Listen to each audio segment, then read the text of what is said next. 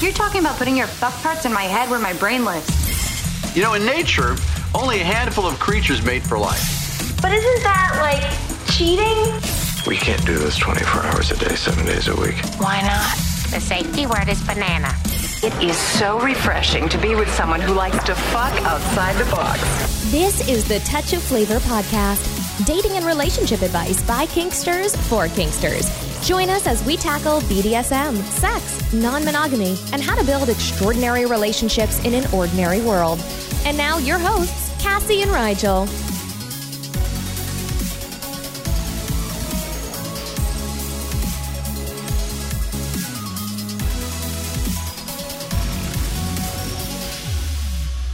So today we're talking to Alan M.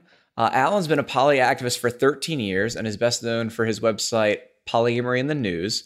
It's tracked about 3,000 articles, broadcasts, and other items appearing in the media since 2005. A science editor in his day job, he edited the polyamory books More Than Two, The Game Changer, Polyamory in Pregnancy, and Playing Fair. Alan was a co-founder of the Polyamory Leadership Network in 2008 and is currently helping organize the upcoming Polyamory Coalition of conferences, nonprofits, local groups, podcasts, and other projects to build a coalition group that can do bigger things than we've been able to do so far. Alan, we're happy to have you on the show. Glad to be here. Yeah, so it's actually I've been following. We actually had a little bit of a discussion about this off air, I suppose, before we started about the name.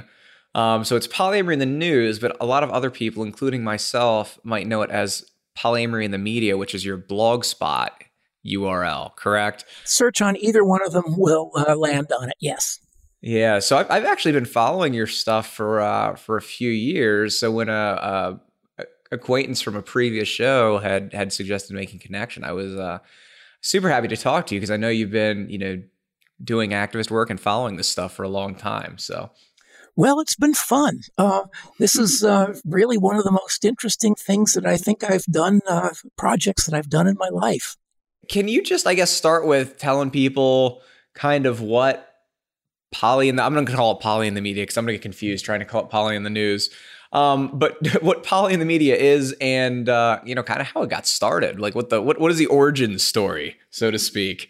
Oh my gosh. Well, this goes back, I guess, to my origin story. Okay. Ages ago, before the word was invented, when I was 17, I was turned on to Robert Heinlein's science fiction novel, Stranger in a Strange Land, by a girlfriend who was in a group of what would now be considered poly folks. And, well, they invited me in, and, well, I never looked back. And that was many years ago.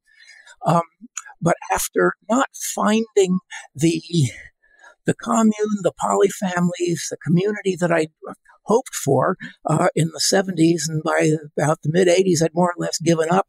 And then around 2005, I discovered that this movement had taken off in my absence and was actually accomplishing a lot and seemed a lot more mature and better organized than it had been. So I thought, hey, I got to dive back into this. And so I looked around, learned what the groups were, learned who was who and what was what, and looking for some niche that I could fill, something that I could usefully do for the movement and the community. And there had been people who had started websites collecting news articles where polyamory got into mainstream media, which was very unusual back at that time.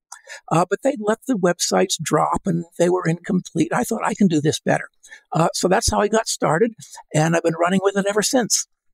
So what, can you just go a little further into what exactly Poly in the Media does? Like, what does it track? How do you come across information? What do you post? All that kind of stuff for people who may not be familiar. Well, I've got a Google News alert out for various keywords, and people send me stuff, and I look on blogs, and I look at what's going on poly sites on Facebook. So if the Dubuque Journal interviews their local organizer of the poly meetup, I'm liable to find out about it. And I'm no longer really able to cover all of the little mentions that show up all over the place, little things like that, because there's just so many of them now. But I used to be able to do a pretty complete job.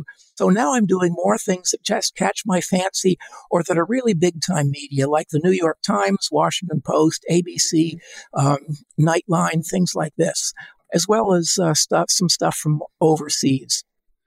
Okay, so we want to talk a little bit about kind of the view of poly in the mainstream media, how that's changed over the years. But something else you brought up that I think might just be interesting to talk about for a minute is how much the poly world itself has changed over the last several years. Would I be able to ask you, like, when you had first started exploring polyamory and looking for a community and that kind of stuff?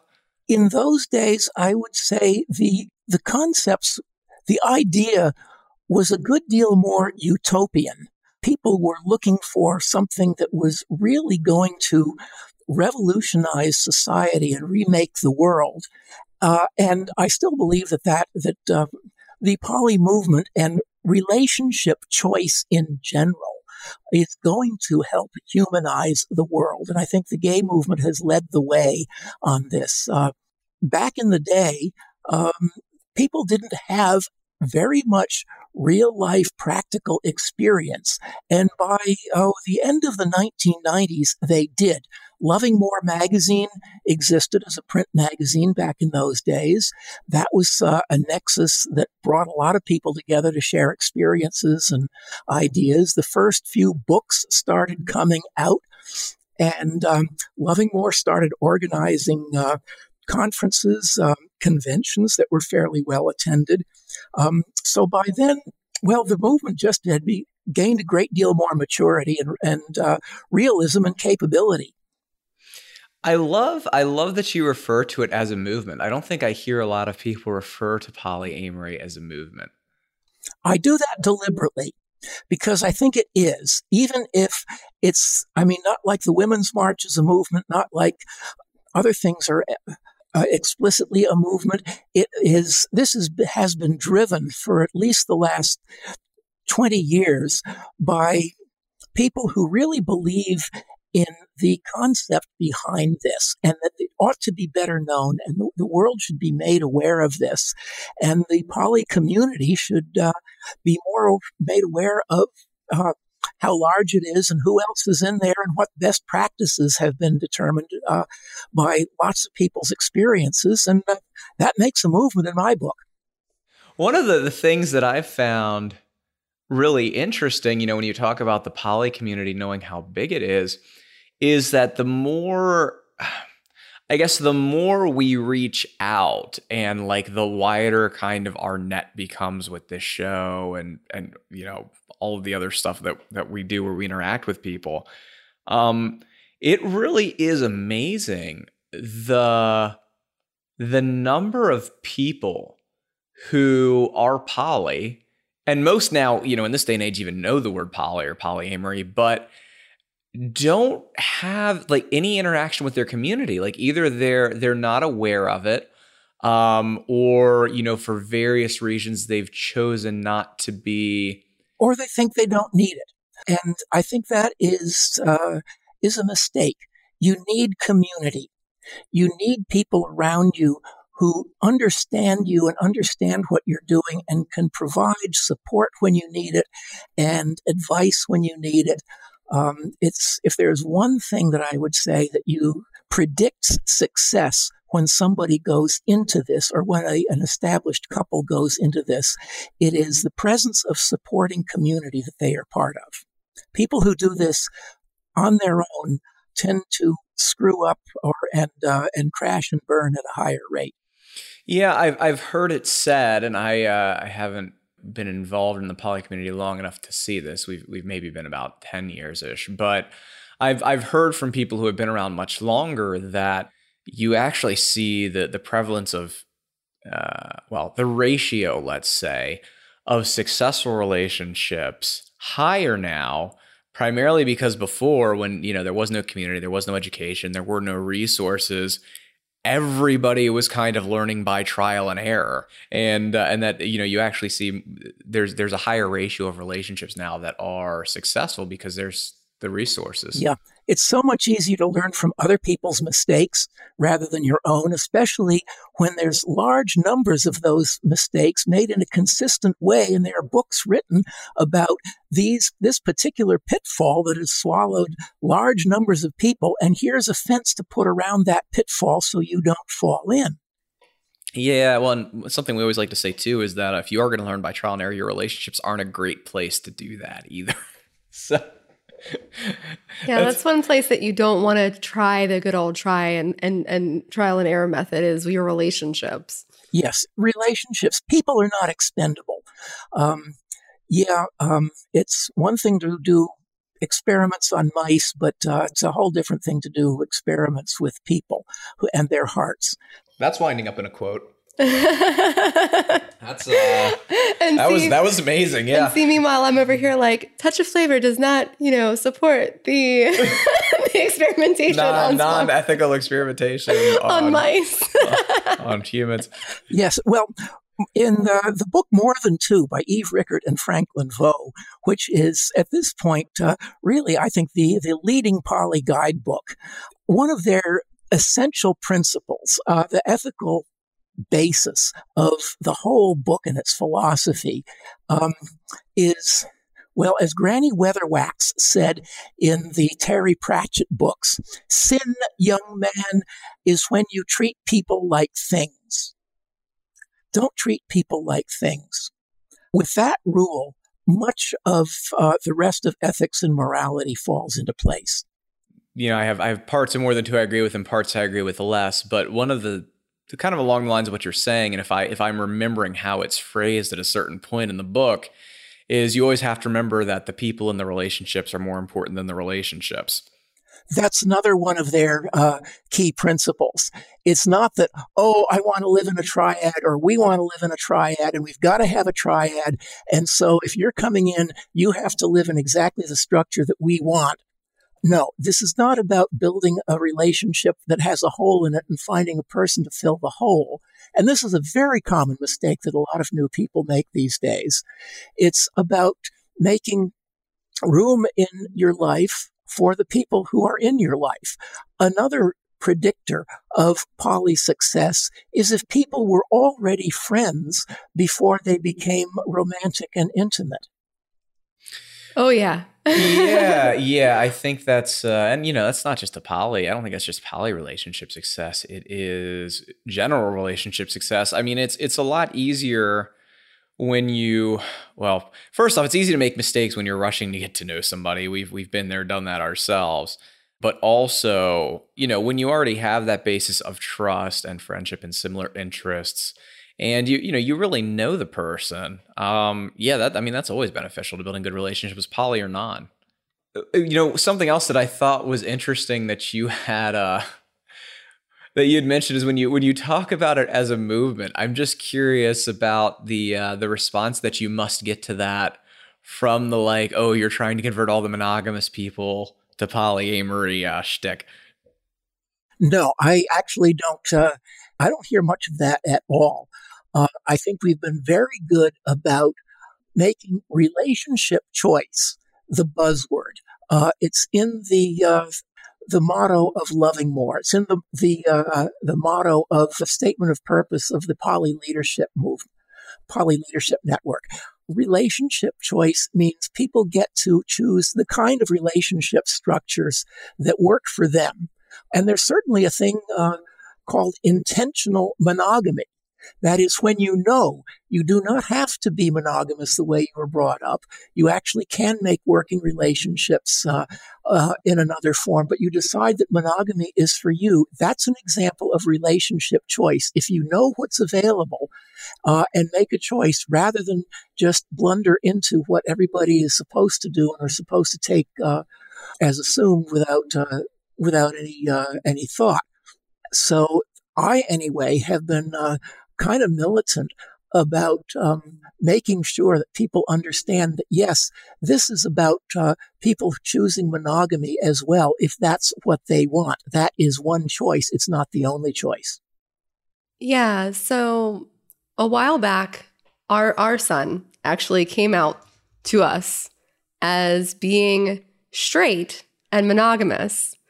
And it was almost an amusing conversation. Yeah, like he came up and he was like, Mom, I've got something I got to tell you, and it's serious. And I'm thinking, oh heavens, like something went through my windshield, or he's done broke something in the house. And I'm like, what, buddy? What's going on? And he's like, well, I want you to know that I'm straight and monogamous. And I was like, okay, cool, right? Like, what's the big deal? Yes. Okay, and what I really liked about that was that it was a choice.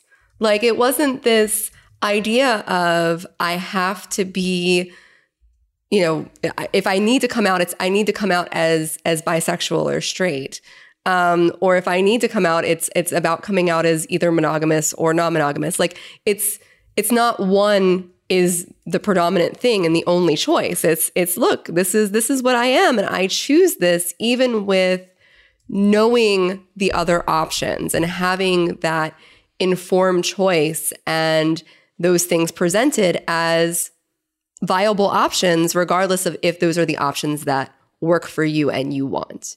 Yeah, I remember, at a Lovingmore conference, I think about 8 or 9 years ago, Diana Adams, who is now a lawyer in New York City and Frankfurt, Germany, specializing in alternative family law, polyfamilies and GLBT families in particular, she got up and declared that she had a goal and a mission that within 5 years, every college student in America would know the word polyamory.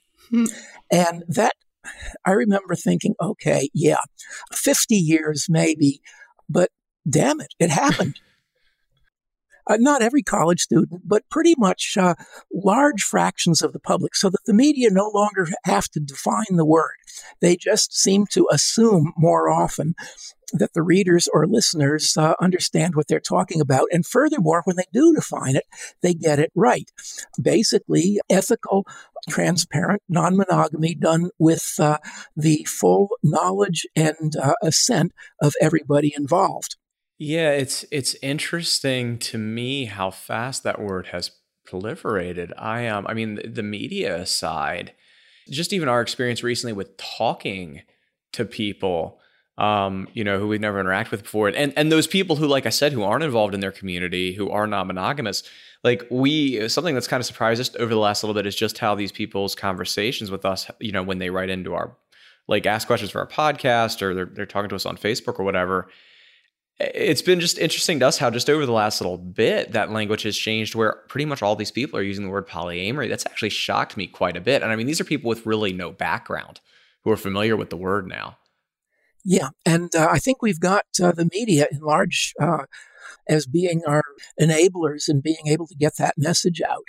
I remember when Robin Trask took over Lovingmore in, I think it was 2004, up to then, people had been saying, oh, no, we got to keep this secret and private. The media will just make fun of us, we'll have a terrible backlash if we become publicly known. We got to keep this secret. And she said, no, I want to try something different, and found out pretty rapidly that newspaper reporters and radio interviewers are actually, surprisingly, if not supportive, at least open-minded and positive about this thing. And some years ago, Peppermint, an activist out in the San Francisco Bay Area, very active in the BDSM community there, wrote an essay called "The Strange Credibility of Polyamory." Compared to other alternative sexuality and relationship things, BDSM in particular, various fetishes, GLBT even, as it was a little bit early, had to go through an awful lot of nasty stuff of how they were portrayed to the wider world. And the poly folks seem to be treat it as if we were all sweetness and light, and we talk earnestly about integrity and honesty in relationships and good communication and things like this. So I've been waiting for a backlash to arise, and it hasn't. And I think it's too late. I think we're too well, our ideas are too well established out in the wider world now for a moral panic to get hold. We don't find the Russian bot farms spreading Facebook posts that a Democratic congressman is known to be polyamorous and went to a polyamory meetup group where they slaughtered a baby and ate it, and spread this around on your Facebook group because we're not seeing this. It just isn't happening. The right wing tried to gin up a moral panic back in the early to mid 2000s with the idea of that polygamous marriage was right around the corner, and there was a big movement to make it happen. And the purpose of this was to undermine and overthrow the very concept of marriage altogether. And this was on the cover of the National Review, the Weekly Standard, the big time major conservative journals, and it went nowhere. It just didn't get any traction beyond the core constituency of the conservative movement itself. So they just dropped it, and they've never really tried ever to do that again. Now, the polygamous marriage was always held out as the terrible thing that was at the bottom of the slippery slope if gay marriage is allowed. And I mean, so we were the swamp creature at the bottom of the slippery slide that gay marriage was going to slide the country into. But we were used as a foil in the argument against gay marriage. And then when gay marriage became national, basically they threw in the towel and forgot about us. Well, I think that's because it was, a lot of that really was, I think a lot of that panic, or the attempt to create that panic at that moment in history, really wasn't so much about us as it was about the LGBT movement and about gay marriage. In fact, hasn't been much demand for multiple marriage from the poly movement. Most of this is coming from fundamentalist Mormons and very different places than we are at. In fact, most people say that, the privileges of marriage should be broadened to cover single people as well. You shouldn't have to get married to get health insurance if you're not in a place where you've already got good health insurance. You shouldn't have to get married for various other benefits that people get. And those who do want to have formal marriage ceremonies, there are quite a few people who do poly wedding ceremonies or hand fasting ceremonies with a proviso that this is understood. This is not a legal thing, and we're not holding ourselves out as legally married because that would be fraud, because we don't have a marriage license. But before God, before our community, before each other, we're just as good as married, and that's fine for a lot of people. Yeah, it's interesting. We actually find ourselves somewhat in that situation ourselves. Cassie and I are married. And, I'm it's interesting. The older I get, the more I'm kind of coming in line with so Cassie has a close relative who is both religious and a lawyer. And yes, we've had a quite tolerant, great guy. We've had some conversations with him before, and his opinion on the whole thing, which is actually becoming mine the further that I go on, is that, these kinds of the protections that are afforded by marriage and the responsibilities as well, these are things that these should be done by contract. I mean, and in his opinion, this should be something where both parties have a lawyer and you come up with contracts, and you should be able to, assign these rights and responsibilities and determine, like exactly what's happening with who, and that should be independent of the number of partners or marriage or anything along those lines. And the marriage ceremony is like any other holiday or any other event that you plan, and is for the emotional aspect, but the legal aspect is handled as a legal aspect. Yeah. Well, the reason that the vast body of marriage law exists as it does now, and you can buy into that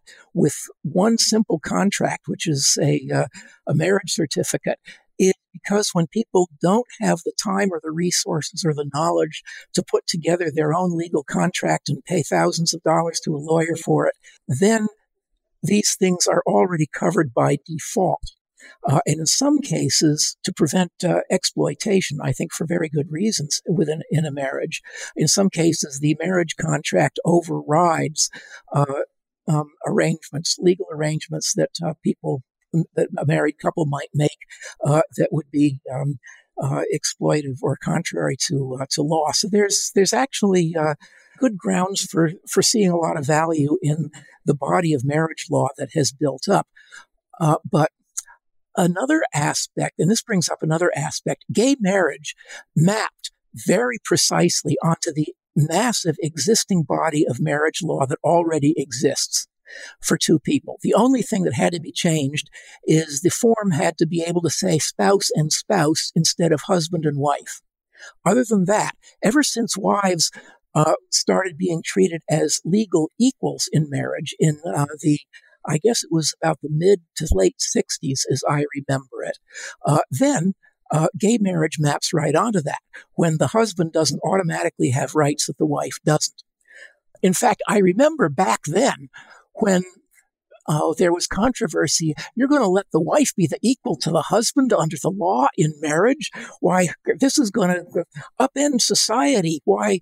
And I remember my late beloved grandfather, who had his opinions, saying, my gosh, the next thing you know, a man will be able to marry his mule. Ha ha, as if that settled the argument.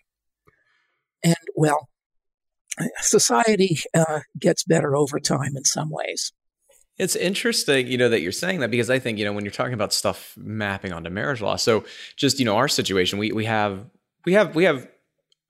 multiple partners. We have, kind of a primary relationship. We have a partner who lives with us, and we're actually planning a ceremony. And, we're in that situation of having to, talk to lawyers and deal with the expenses of making sure that everybody is protected legally. And I think that most people who are kind of seeing a way forward for those kind of relationships and those kinds of like intentional agreements, I don't think most people see it coming from allowing multiple people to marry. I think most people see it as kind of changing how marriage is viewed. Like, is marriage a ceremony, and is the rest of it handled legally? And the really interesting thing about that is that in this aspect, some of the steps that or proposed steps that conservatives have taken in the wake of gay marriage are actually kind of steps in that direction. Yes, that if you want to be married according to the principles of your church, you can have a church marriage that counts as a church marriage in your church, and that will be separate from the document you get at City Hall. Right. And there's been some pushes for that. And you're probably more familiar with this than me, but there's actually been some pushes from conservative ends in certain highly conservative areas to kind of, I feel like there's one state in particular where this was an issue for, in the headlines for a little bit, where they were actually having like serious discussions about basically separating out the marriage certificate from the ceremony legally, and from the whole concept of I'm going to have to look this up now. Well, I don't know if you know what I'm talking about. Yeah, the religious argument about what gay marriage would do to, quote, pollute marriage is viewing marriage as a religious sacrament, that is, a ceremony between you and God. And that is a religious thing that people can do in churches, but that is not what you do in City Hall. The separation of church and state is pretty clear on that. And this is a case where they've decided that, or some conservative states, I think Alabama, this has gone fairly far, have decided that to try to divorce the covenant with God from the contract, the legal contract with each other. Which would be a great step in our direction as far as I'm concerned. So yeah. I didn't think I'd say, good for what seems to be happening in Alabama, but that, may... Well, so one thing that we do, I think we could probably talk about a variety of topics for a long period of time. But one thing I do want to make sure that we talk about, because it is kind of your area of expertise in a way, is you've had really kind of a frontline view over the years of how polyamory and non-monogamous relationships have been perceived in the media and presented to the public over the years, and how that has changed. And we'd really like to, discuss that a little bit with you, kind of like, where stuff is at to where it's come. Well, before there was a turning point in 2006, I think it was, when newspapers started accepting that they could use this word. Before that, we'd hear things like, it sounds complicated, people don't know what the word is, and it's not in the dictionary. And when it got into the dictionaries in 2006, all of a sudden that argument disappeared, and apparently copy editors at newspapers said, okay, we'll let this through now. So that was a big help. It gave people a word to Google. And since then, it's just been a matter of greater public recognition and understanding right along ever since. What I find especially interesting is how the demography, the character of the poly community at large has changed as it has grown and spread. Back in the early 2000s, people who knew about polyamory, the image that came to mind was aging hippies. And there was a certain amount of truth to that if you went to a Loving More conference. The current young generation has come right in and taken over so many things to the extent, to the point that a lot of people just take relationship choice for granted. This is just the way they live, the way the environment the upcoming generation has been brought up in, at least if they're in a reasonably liberal cosmopolitan part of the country. Also, the radical outsider character of a lot of the people who found their way into a small radical outsider social movement at that time has moderated, or I don't like to say been diluted by, but there are an awful lot more mainstream people coming in. And this has had some interesting effects. For one thing, when you come into this piece of alternative culture from alternative culture, you slide into it a lot easier. If you come from mainstream culture with all of the mainstream baggage that people have that they don't realize they're carrying, and try to do something radical and alternative out of context, things can go bad. This is something that Franklin, in his book More Than Two, that book really came out just at the right time in 2014, because he really made a point of drilling into people the flaws of the standard model of how people were getting into it at that time, which is a couple going out and looking for a third. And the third is going to be disposable if things don't work out between the couple. Or maybe if things do work out between the couple and their problems go away and they're happy together and, okay, we're done with you, you can go now. Treating people as things rather than as people. Carrying along many of the assumptions that you own your partner, you control your partner. That's a very non-starter in the poly world, which is, as Barry Smiler has said, is really just a continuation of the 500-year trend in Western society of your life being determined more and more by you, the individual, and less by the people around you. This is just another small step in that centuries-long trend that has basically been I would say, the basis of Western civilization.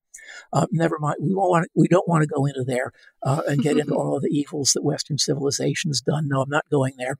But if you don't stop and rethink a lot of the life that you take for granted and think this is just something you can just graft on, like swinging, and keep it at parties, and it won't really matter to the rest of your life, that's a fallacy.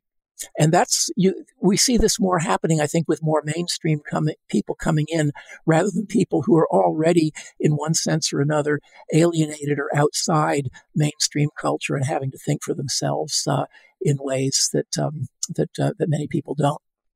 One thing I do just want to point out before we go on in that whole thing about Franklin is, I will say that one place that I do tend to disagree with Franklin is his somewhat dim view he takes, or at least seems to take, in a lot of his writing of group poly or group dynamics. I completely agree that, plenty of people coming in, especially people who are new to poly, and people who are new to poly do tend to do this thing where they go unicorn hunting, is for lack of a better word. They go out looking for their third, and they treat people like things instead of people, and really bad things tend to come from that. But I do feel in his writings like he takes kind of a dim view of like group or community oriented poly and people who are in like group relationships. So I did just want to touch that for a minute.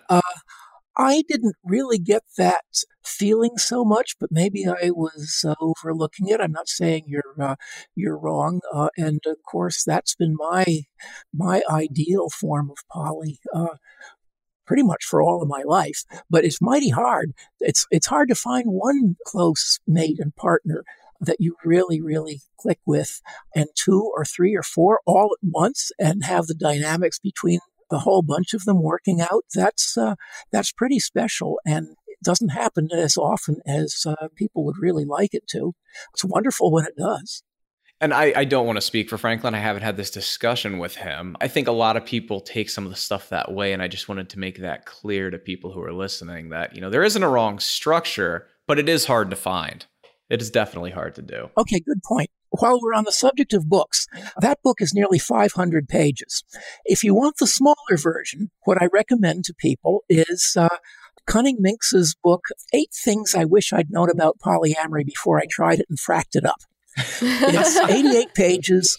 The print is bigger, and it covers basically everything, all of the basics very well. She's a smart, snappy writer, no wasted words. If you want the short version, that's the one that I'd recommend. That's awesome. I mean, at this point, there are at least 50 polyamory books that are out there at this point. And I remember when it was 2 or 3. So that's definitely a big change. Something I'm interested in is, did the poly community have like its 50 Shades of Grey moment? Like we come from the kink community, and we kind of came to poly by way of kink, which is, I think, what you were talking about. We came in to kink first and then found our poly community pretty quickly afterwards. But there was the 50 Shades of Grey moment, which was like when really kink launched into the very, very mainstream. It became a household word. And I was wondering if poly did that, or if it took a different course. No, that there hasn't been a moment like that. The closest thing might be the polyamory, married and dating reality series that was on Showtime in 2012 and 2013. I saw this create a great big bump in my the hits on my website. It got quite a bit of attention in the press. That may have been something of a turning point, but not a very big one. I mean, it was just a reality show on cable. So, no, we're waiting for that. I was hoping that last year's Professor Marston and the Wonder Women movie, the early proto-poly family that was behind the creation of Wonder Woman in the 1930s and 40s, when the comic really started coming out. That got into mainstream theaters. It opened in 2,000 theaters, and it was a small independent film by Annapurna Films, and it didn't catch hold. It kind of bombed at going and trying to do that big of a box office thing. So I had hopes that was going to be a moment, and didn't really turn out to be. It got a lot of attention among newspaper reviewers, but when my wife and I went to see it a day or so after it opened, there were about 3 people in the theater. So I was hoping for that one. Neither have we had a Stonewall movement. That is a big uprising against attempted repression that changed everything. People have been waiting for our Stonewall movement, and it hasn't happened. at least not yet. I mean, there have been a lot of cases of people who have had bad experiences in family court with prejudiced judges losing custody of their kids because the kids' grandparents said, these immoral children of ours are bringing up our grandkids badly. Less of that now than there used to be. And there have been people who get fired when it's discovered that they're in a poly relationship. Oh, we can't have that representing our company. Things like this, but no big Stonewall moment. And boy, we've got the lawyers, we got the troops, we've got we're ready. The demonstrators lined up and ready to go and bring it on, but it hasn't happened. Yeah, we actually watched Professor Marston and the Wonder Woman. We had a partner bring it over. We talked about that actually on the podcast, I think back in like episode 32. And it was really interesting because like in one way you're kind of sitting there going, oh my God, you're doing this all wrong. But in the other way, it was like just kind of a really adorable and really like serious look at a poly relationship in the media. Like that was actually really impressive. Yeah. And unfortunately, I feel like the fans it created was people who were already poly. I feel like in the poly community, it was like, oh, this movie, it's great, it's great, it's great. But as far as like the non-poly community, it was kind of like, what movie? Yeah. It never really found its audience, I think. It was hoping for the audience of Wonder Woman fans, I'm sure, but the posters for the movie made it look so macho. Professor Marston, he looked sort of like almost like a James Bond with these scantily clad women on either side of him. And that was going to be a turnoff to the very feminist Wonder Woman fandom. And I hope that movie's non-success hasn't killed the subject matter, but it's showing up more on television now, for instance. One thing that we did back during the 50 Shades time is we did a lot of media stuff, and by we I mostly mean Cassie. We had initially one of those unfortunate not wanting media things where media explodes. That happened where, you know, like those situations where you're like up till midnight taking calls from reporters with like the National Coalition for Sexual Freedom on the other line trying to talk you through it. But after that, we actually did a significant amount of media stuff. And, you know, it was surprisingly tricky. And we got quite a bit of training and coaching courtesy of some activist groups. I'm curious, you know, in your time of kind of watching the progress of poly through the media, what are some of the kind of common mistakes that you've seen poly people make when dealing with the media?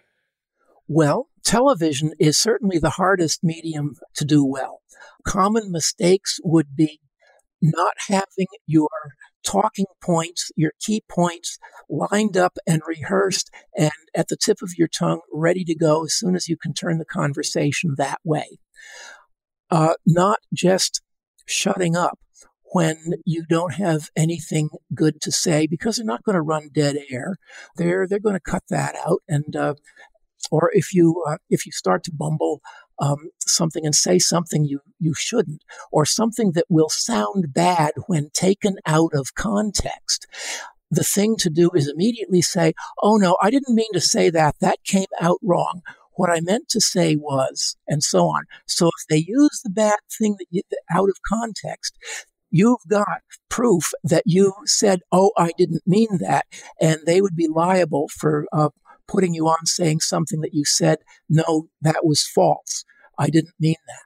Because if you've got a somewhat hostile, well, for one thing, you cannot win against hostile TV.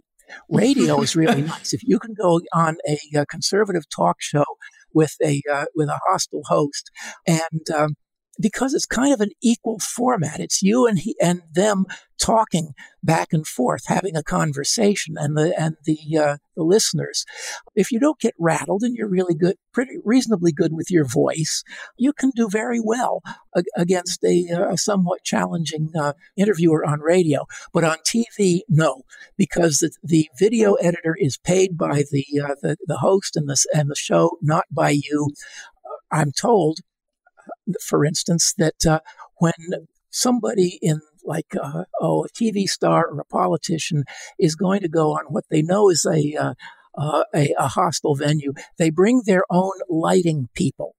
And the station might say, oh, no, we got our own lighting techs. We'll set up No, I bring my lighting people. Because you don't realize this when you watch TV, but subtle changes in lighting that professionals know how to do can make you a good guy or a bad guy before you open your mouth. They can determine how you're perceived. This is the sort of thing that people who've never done media before are kind of babes in the woods if they go up against. That is a problem. Not being fully prepared, not having your good talking points ready to go to make the points that you want to make, and accidentally saying things that will sound bad if clipped and spliced out of context. You never want to do that. Your body language and your facial expressions say much more about you than your words on television.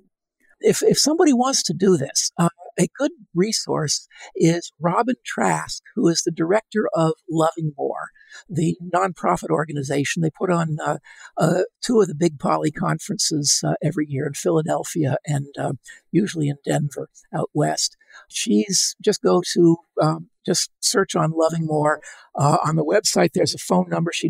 You can just call her, and she can give you coaching over the phone of how to do media. And if you're good at it, she's trying to build a database of people who are good media spokespeople for us.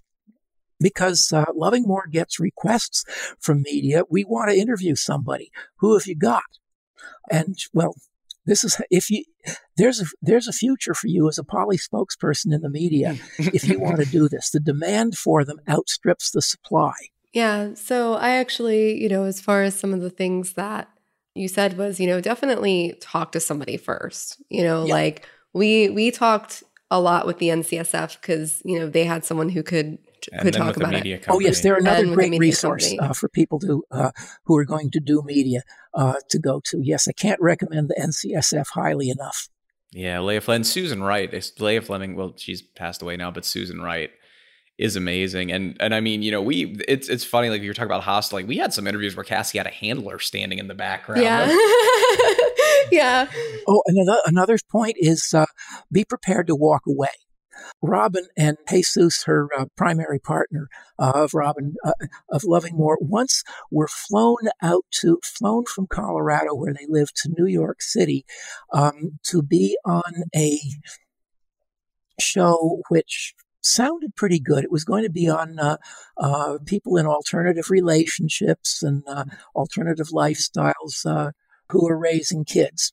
And they had kids. So, yeah, when they got there, they found out for the first time that the title was going to be X-Rated Families. And that the people that they were on with, they were going to be sex workers with kids. And, nothing against sex workers in principle, but this was not how they wanted to be associated. And basically, they felt that they were being ambushed.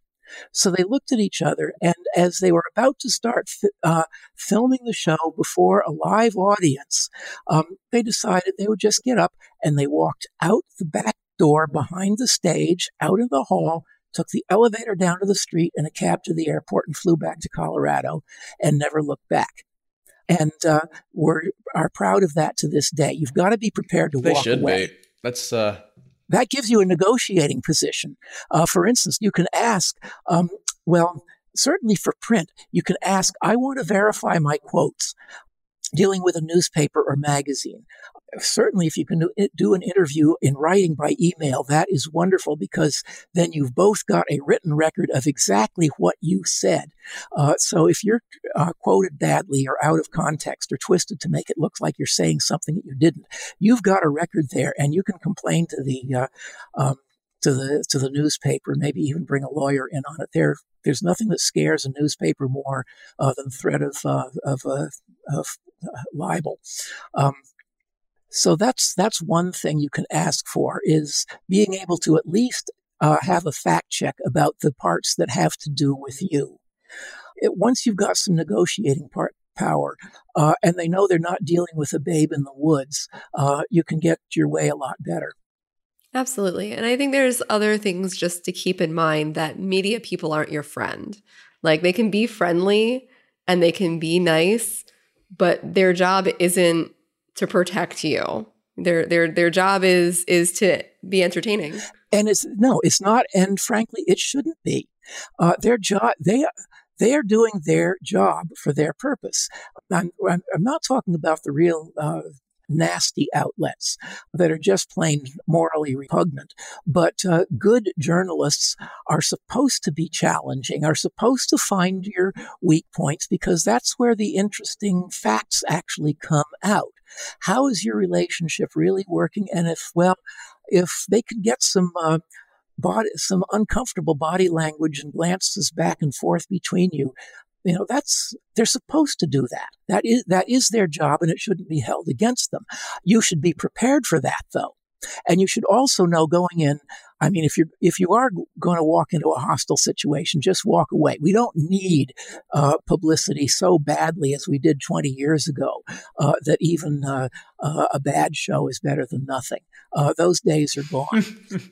So, yes, scout out. Have they treated similar subjects? How have they done that? Go back, watch the old episodes of how they treated things that are in some way similar. Was it respectful or was it disrespectful? What's the agenda of the company that's behind it, or the host of the show? Who are their audience? You want to look like, we're talking about TV, you want to look like the audience, the people who watch that show. You want to look a little bit smarter and spiffier and what all, but you don't want to be really different from them. You want to be somebody that they can look at on the screen and identify with. Tips like this that professionals go to seminars, they pay a lot of money to learn these sort of tips, and talk to NCSF or Lovingmore, and you can get them for free. Yeah, like for us, one of the big things was it's all about who you're talking to, who is your audience, right? Like if your audience is an alternative rock station, right? Because we've done interviews on rock stations, that's going to be a very different crowd than if you're in front of a bunch of housewives who are just touching the subject. So there's a lot with that. And like for us, we did things like, we had invitation to be on like a TV show at one point, and we actually had them send us all of their previous episodes. So that way we could review it and see Wonderful. How was this treated and how were the people who were on these shows depicted? Was it with like an open mind and open heart, or was there some underhanded BS underneath that had, some kind of motive? And, just the little things like that. Yeah, I think the main rule of thumb, and this is, especially back when we were doing this regularly, what we kind of tried to stress to people, which is you can't, you're dealing with professionals. If you want to do the stuff, you want to talk to the media, that's great. But you can't walk in there not knowing what you're doing unprepared. Like you have to talk to the NCSF, talk to, like you were saying, Lovingmore, but have some kind of training before you step in there. Yeah, if nothing else, realize that very likely whatever you say you're going to be cut down to about 30 seconds, maybe less if you're, or at most, if you're on a good daytime talk show, you might get 5 minutes, even if they record 40 minutes. So you want to make sure that there's a really good 5 minutes of stuff in there. You want to have your talking points ready to go, well rehearsed, snappy, 1 or 2 sentences. Those are the things that they will spot as, aha, this is something we want to use, as opposed to just rambling around about nothing in particular, which they're not going to use. If you don't have those good talking points already set up, you may find out that what they had you saying for 30 seconds total here and there in the local evening news show was really not what you wanted to get across at all. It's your job to put across your message. I mean, watch how politicians do it. They take professional training in how to do this. You answer the question that you wish had been asked, not the question that was asked. Yep, and every which is fine because they're going to cut the question out anyways. Yeah. Right? So right. They're not even going to show the question. Very likely, yeah. And every point that you make needs to stand alone on its own. Yes. And don't say anything that will not stand well on its own. So, what do you think kind of obviously we've talked a lot about how far kind of polyamory has come in terms of being recognized and accepted by the general public. What do you kind of think are the next steps in terms of acceptance for the poly community? Like, where do you see stuff going over the next couple of years? I think gradual, wider spread and understanding of alternative relationships and wider acceptance of alternative relationships in general. And poly relationships are just one example of that. Do you still think that we're going to have like a 50 Shades moment, or do you think that it's kind of I kind of have this thought when you were saying earlier that people just really didn't get they couldn't get the disgust and they couldn't drum up the moral panic. And I really wonder if because that's really at a base, even monogamous people understand being attracted to other people and they see the incidents of cheating even in supposedly monogamous relationships. Like, I wonder if it's hard to drum up a panic just because there's so little actual monogamy even in monogamous relationships. Well, that can cut both ways. A couple in a marriage, by and large, they're not scared that their partner is going to suddenly announce, I've decided I'm going to be gay. I'm leaving you behind. Goodbye. What they really are worried about is the partner finding another person that they fall in love with and say, I've fallen in love with Susie. I'm asking for a divorce. Goodbye. That's what scares people. The way gays didn't scare people. It strikes close to home. On the other hand, what we're saying is if there is open communication about lots of these things, maybe it won't come to that kind of a crisis. So that can cut both ways. That on the one hand, it's dangerous because it's close to home, but it's also, as you said, maybe kind of cultural and or it's understood. Yeah, it's gonna be really interesting to see where it all goes in the next few years. And who knows?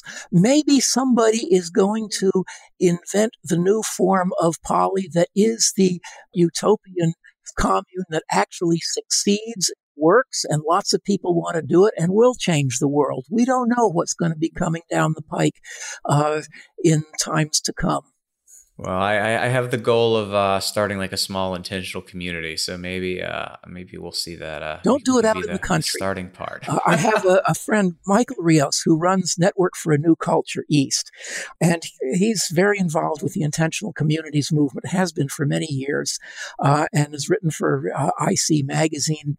And at the annual Intentional Communities Conference at Twin Oaks in Virginia last year or the year before, he said, if the right wing wanted to come up with a diabolical scheme to remove leftist activists from society and make them impotent and incapable, they would invent the rural commune, where people go and become detached from the rest of the world and quickly descend into grinding poverty if they try to disconnect from the money economy. Because, rural communes, run by people who think they're going to grow their own food, this doesn't work. So, if you're setting up an intentional community, do it in a heavily populated area. Do it where people can earn a living. The reason that people think, oh boy, my grandfather has this farm that the family has inherited and they don't know what to do with it. And I can buy it for a song.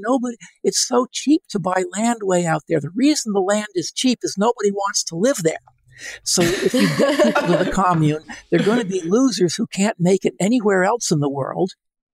The reason people don't want to live there is there are no jobs, no way to make money. So anyway, so end of rant.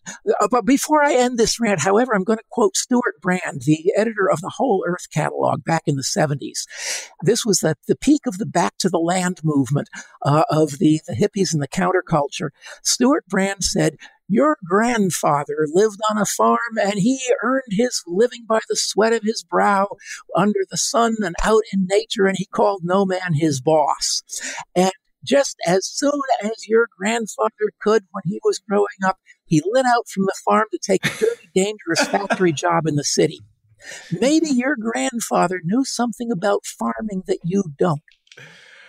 I have to tell you, that is not what we have intended. I cannot do the commune thing. No. I just want to live in a place with people I actually like. Yeah. I do though. I wanna make a topic jump here. I don't know if Cassie had talked to you about this. So we do Q&A questions. We have people who send something in, and somebody had sent something in that fortuitously right before we scheduled you for the podcast. And the last Q&A we did, we actually set this question aside because we wanted to get your input. Okay, now I'm curious. Yes. So this question is from John. He's 41 and he's from Hawaii. And he says, so let me read this and I'll say the backstory and we'll hop into why we wanted to talk to you. He says, "Do you two have any thoughts on Dan Savage's response if polyamory is an orientation? He basically said it's something you do rather than something you are. I think this is BS. What about y'all?" So we had a lot of thoughts on this, but in researching it, we found out that one of the most popular posts on this topic you actually wrote back in 2012. So we're kind of dragging up history here a little bit.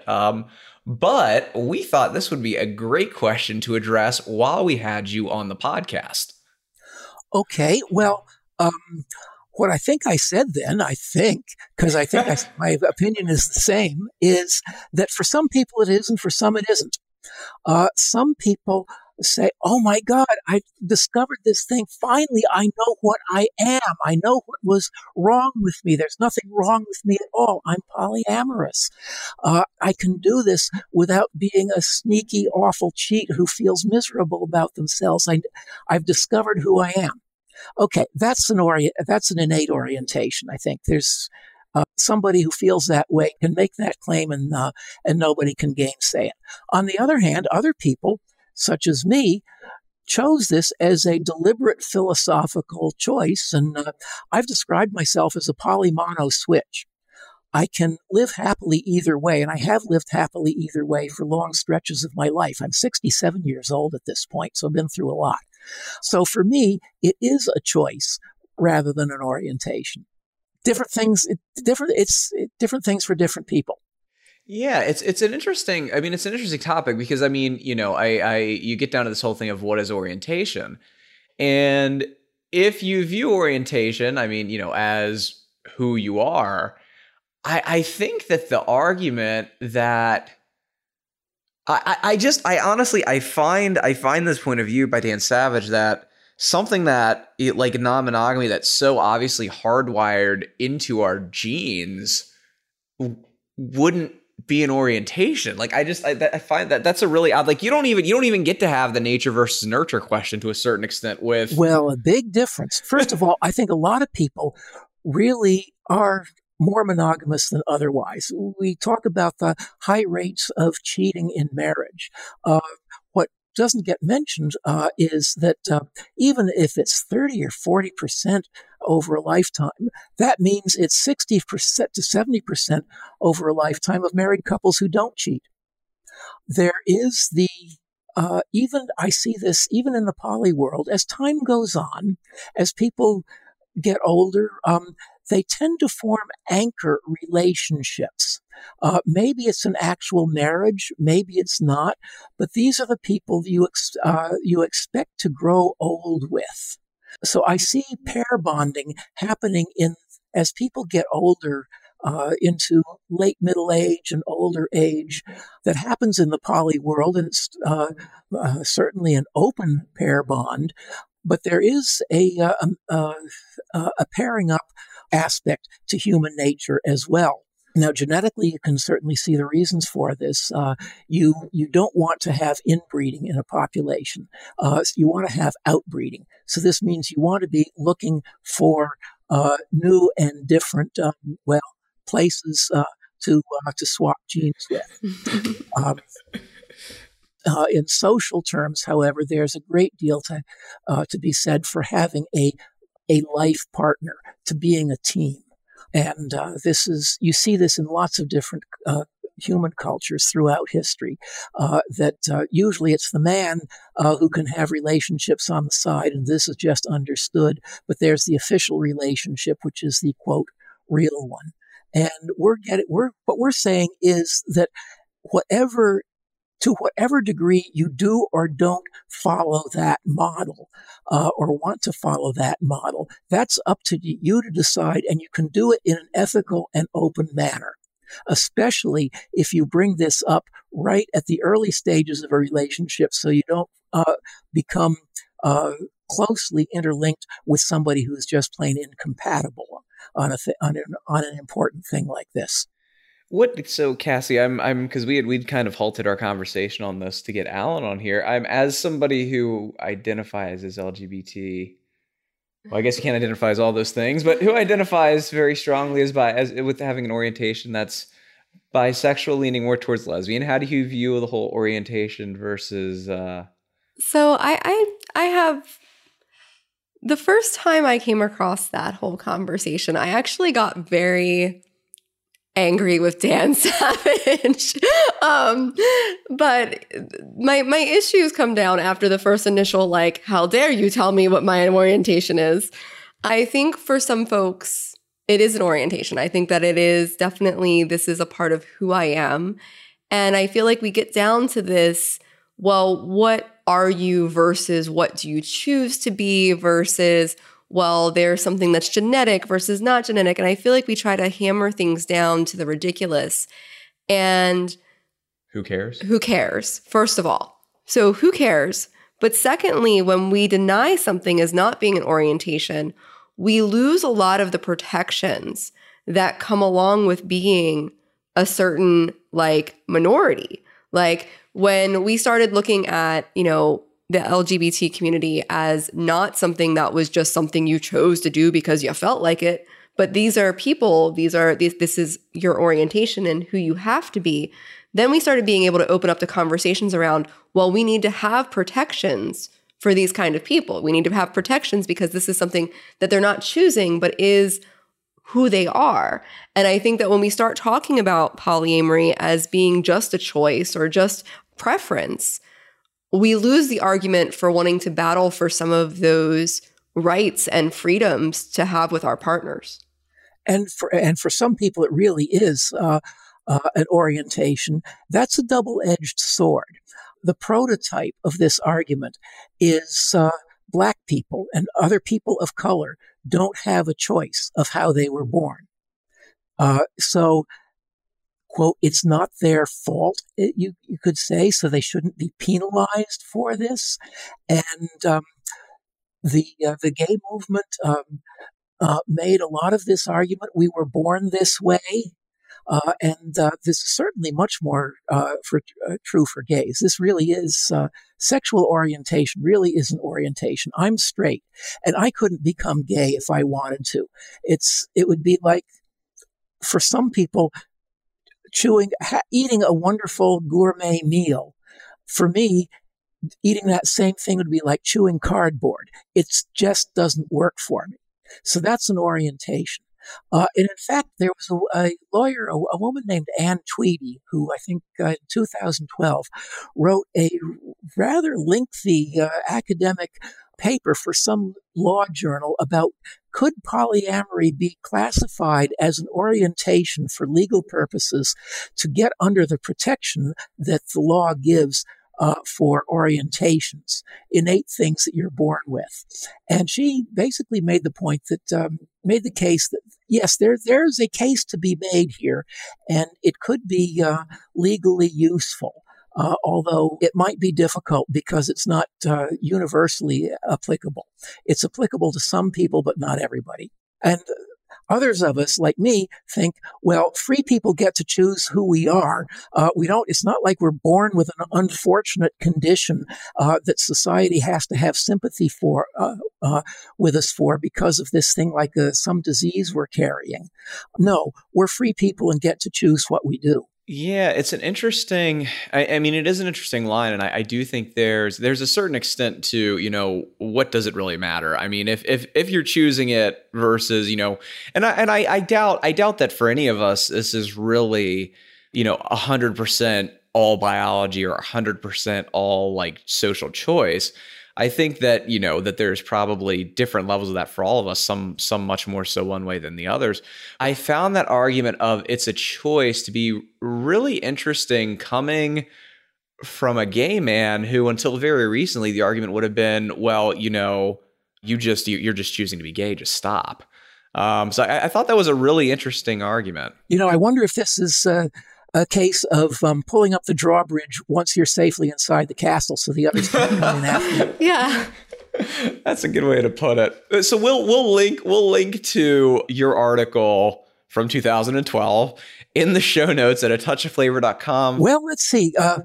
Once again, the website is Polyamory in the News, polyinthemedia.blogspot.com.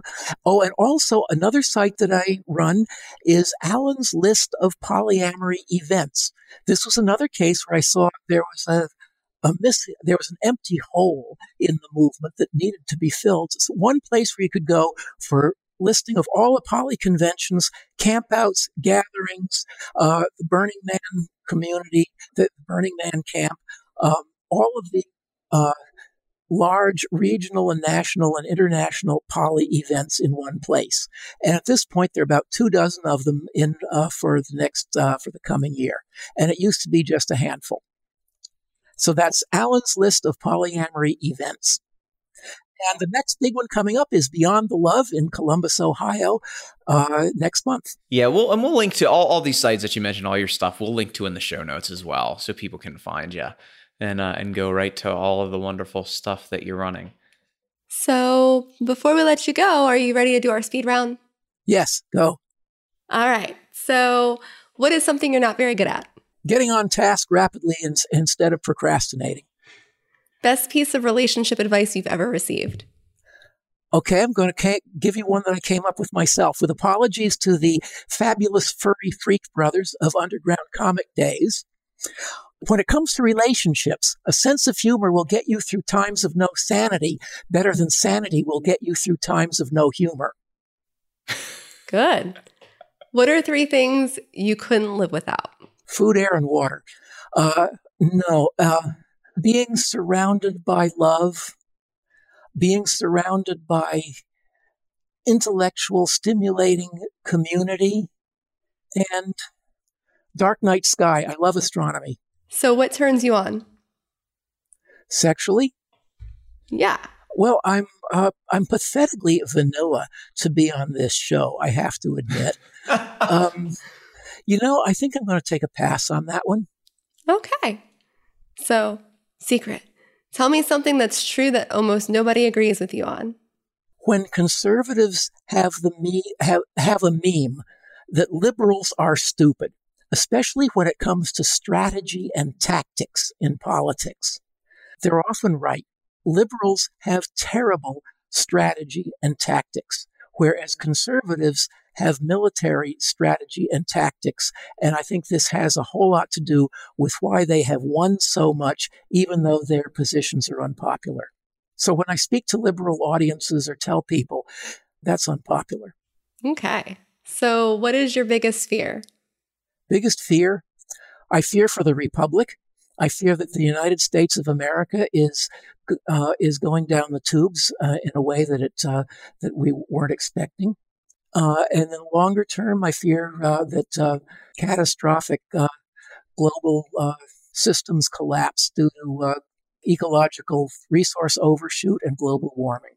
which I won't live long enough to see, but my grandkids will. A book you would recommend for our listeners? More Than Two and 8 Things I Wish I'd Known About Polyamory. What's the most adventurous thing you've ever done? Oh my. Nearly dying ice climbing on a cliff with improper equipment in the middle of the winter over a roaring river. Okay. Not recommended for our listeners. Not recommended. Don't do it at home. Don't be stupid.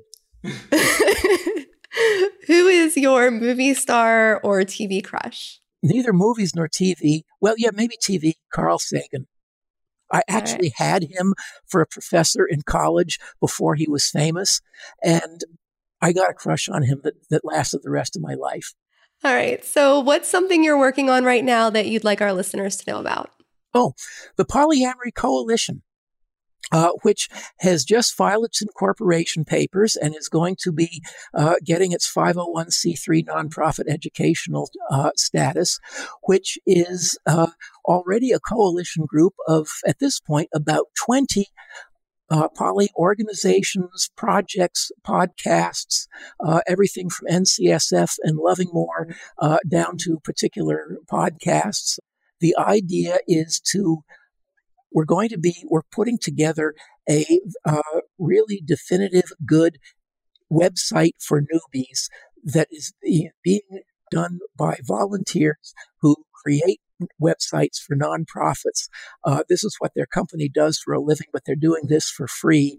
The idea is to drive this high in Google rankings so that when somebody brand new to the subject puts the word into Google or Bing, they're not going to get the kind of random mess of stuff that they get now. They're going to be getting something authoritative that has the backing of lots of organizations and also can help tie organizations together to do bigger things than any one group can do. I mean, you look at any of the big political organizations that are doing stuff now. The sidebar on the side of their webpage is all of the members of this coalition. I mean, the Women's March had something like 200 organizations listed as members of this coalition.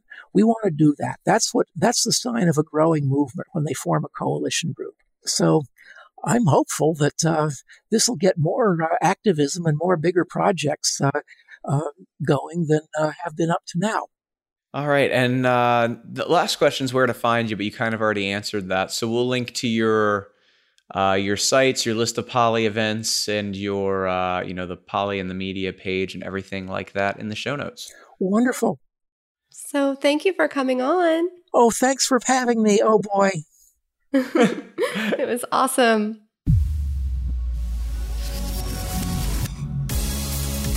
Thanks for listening to the Touch of Flavor podcast, where we're building relationships outside of the box. Got a question about kink, power exchange, or open relationships that you've been holding on to for years? This is the place to ask it. Submit your question at atouchofflavor.com/ask or leave us a voicemail at 833-ASK-TOF1.